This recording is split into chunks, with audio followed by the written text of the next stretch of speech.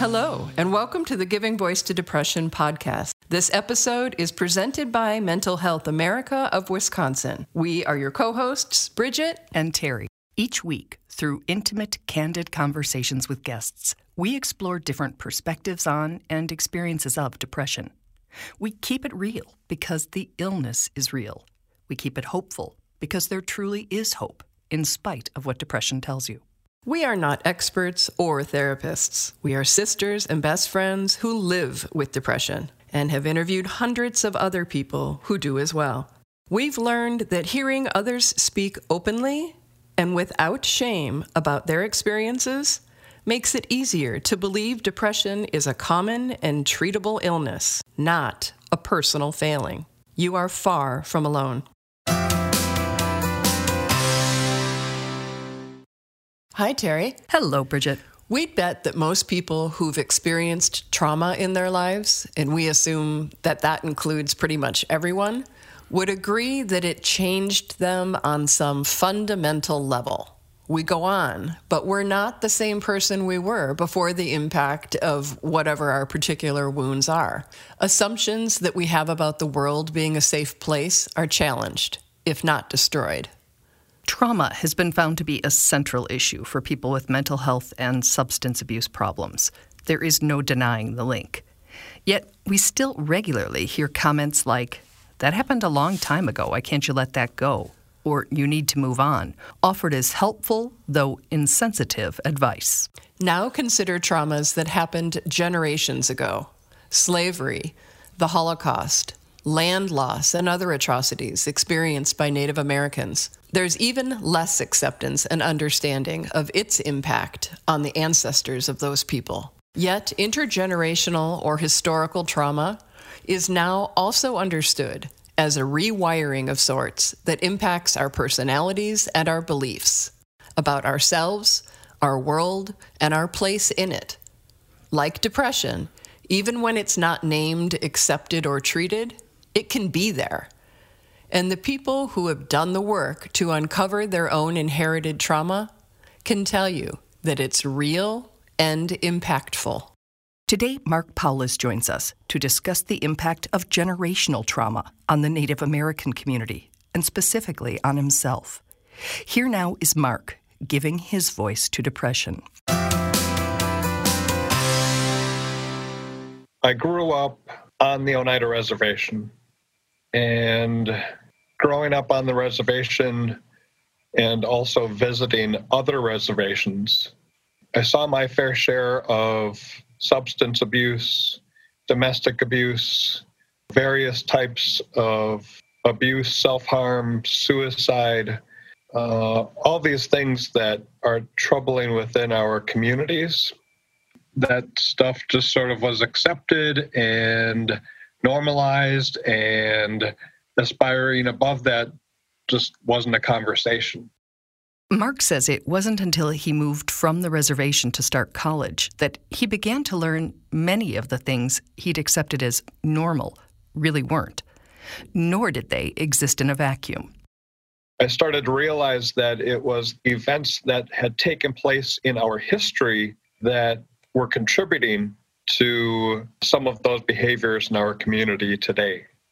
The cumulative effect of all of those traumatic events have really beaten down the psyche of Indigenous people, and it continues to do that. Mark stresses that the list of historical traumas to Indigenous people is long and varied among the 574 federally recognized tribal nations within the boundaries of the U.S. For the people that sit down with our population and listen to what they have to say, it's more than obvious that the pain is there, the trauma is there, and the healing is not there yet, not for our population as a whole. One traumatic event stands out for Mark because it directly impacted his great-grandfather, who he still considers one of his top role models. You have the introduction of boarding schools. That was an all-out attempt at ethnic cleansing to remove our culture from our people and replace it with American culture. And this was oftentimes done through a vehicle of abuse, physical abuse, mental abuse, sexual abuse. And that not only happened here in the United States, but also happened in Canada. Mark says under federal policy, parents were mandated to send their children to the military-style schools. And then when they went to the schools, they weren't allowed to speak their language. Oftentimes they did not speak English. Again, not allowed any contact with family or friends, not allowed to practice their culture or ceremonies, and they were not allowed to return home, not allowed to communicate with home. Family visits were not permitted. So the students would leave and they wouldn't come back until they were teenagers. And by that time, they had become totally disconnected with their families, totally disconnected with their community. And again, this was all intentional to replace their way of life with the American way of life. Mark's great-grandfather was one of those children, some of whom are still alive today. He, like many elders, kept the details of those abuses to himself. So they weren't talking about their trauma. And of course, that was hindering their healing from their trauma. And at the same time, they were angry and ashamed about those experiences. And that anger and pain was projected at institutions of education, at the outside non-Native community, or really anybody that wasn't associated with our community. That's what we were taught as the next upcoming generations, not to trust the outside, not to trust education institutions. And we were taught this anger. That's what we saw, that's what we learned, that's what we started to exhibit ourselves. Anger wasn't the only impact passed down.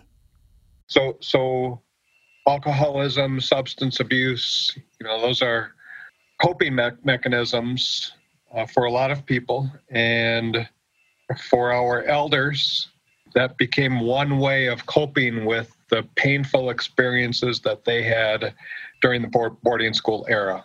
And that also became a coping mechanism that was taught to their children, their grandchildren, their great-grandchildren. Researcher Dr. Maria Yellowhorse Braveheart describes Indigenous historical trauma as the cumulative emotional and psychological wounding over one's lifetime and from generation to generation, following loss of lives, land, and vital aspects of culture. One vital aspect of culture for Indigenous men and boys is expressed in how they grow and wear their hair. One of the first things that happened to our men upon arrival at the boarding school was that their hair was cut. And that in and of itself was a traumatic experience. That was the detaching of their identity, the detachment of their culture, the detachment of a connection to the men of their communities, their fathers, their uncles, their role models. And that was painful. Was and is. Generations later, Mark's youngest son was told to cut his hair before starting elementary school. Had his long braid been a mere fashion choice, the policy might have been received differently. But it's not. Mark explains that in Native American culture, the 3 interwoven strands of a braid represent cultural values and traditions that are part of a wearer's personal and community identity. After culturally educating discussions, his son was allowed to keep his hair long. And Mark acknowledges the school likely meant no harm. But that doesn't change the fact the event was triggering. When something traumatic is rehashed, it's like Pandora's box is opened, and all of these memories of all these different negative interactions and different traumas, they're all unlocked, and they'll come flooding in.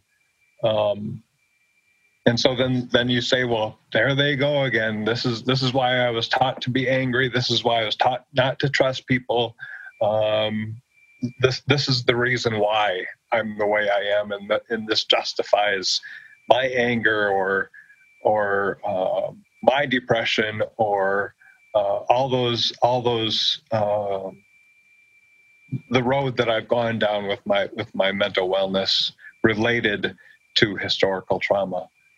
The transmission of generational traumas, sometimes referred to as psychic legacies or cellular memories, can manifest in the kind of community behaviors that are researched, documented, and turned into statistics. But there are other, less quantifiable effects too, and one of them came to the surface in our conversation as Mark doubled back to share more about his great-grandfather, exposing one of the much more personal, internal ways that he carries and is affected by the injuries and suffering of past generations. So I talked about my great-grandfather, and I talked about that he passed away when I was 18. It was my first semester of college, and that wasn't the first, family member that passed for me. It wasn't my first experience with death. But that has always been the most difficult passing for me. And I know that part of the reason, definitely I loved him, but part of the reason is because I started to understand his trauma better. And it saddened me so much that I would pray to him. I cried many times after his passing, and emotionally it still hits me. But I was never able to heal with him, like when he was alive. Like that's what I wanted. I wanted him to overcome that pain. I don't know what it's like to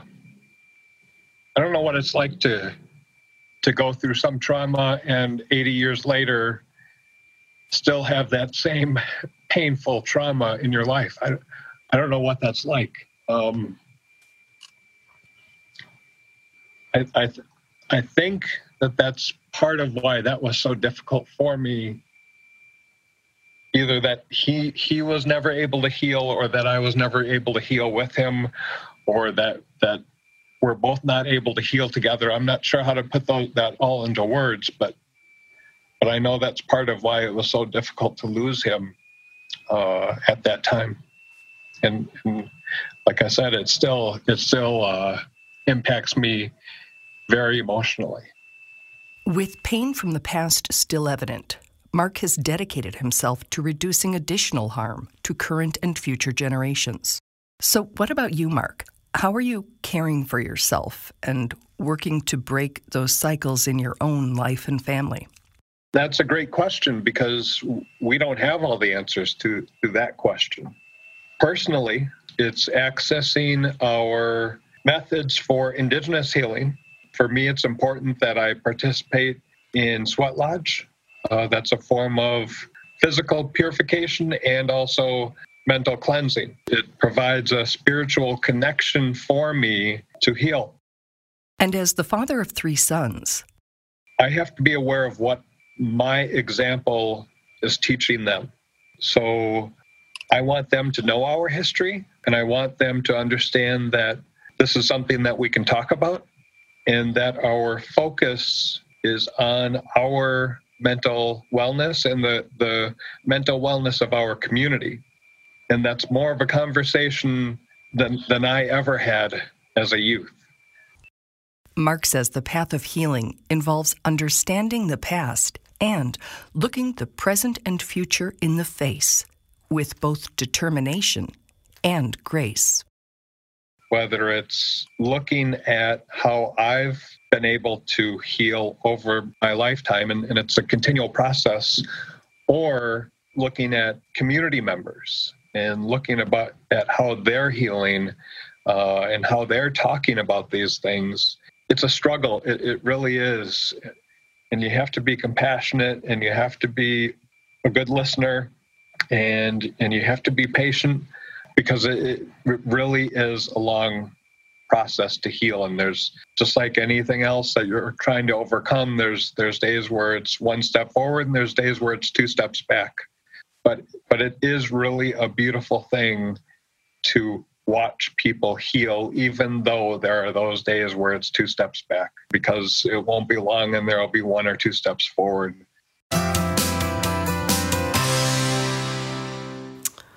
Thank you so much, Mark, for talking to us about your history and your pain and your intergenerational trauma. And like you just said, talking about it is an essential element in healing it. And yet we know the courage that it takes and how deeply we have to dig to be able to do so. So thank you. Absolutely. And talking about them helps us understand our own trauma as well, because, as Mark said, sometimes an event, like a triggering event, can happen, like with his son's hair, that our reaction to it might be viewed as disproportionate to whatever is happening. But we have to be aware in ourselves and in each other that sometimes that's because it is opening what he called Pandora's box, and all of the things, all of the emotions, all of the pain connected to that event are coming back. And so it actually is not a direct reaction to the single event that's currently happening, but to all that has happened in the past. So thank you, Mark, for pointing that out again, for expressing that so personally and passionately. We truly hope that our podcast brings a little more understanding, helps you better articulate your experience of depression, or better understand how to support someone else's. We invite you to join us for daily posts on the Giving Voice to Depression Facebook page and on Twitter and Instagram at Voice Depression. It is a comfort to be among fellow travelers on depression's dark road. And remember, if you're struggling, speak up. If someone else is, listen up.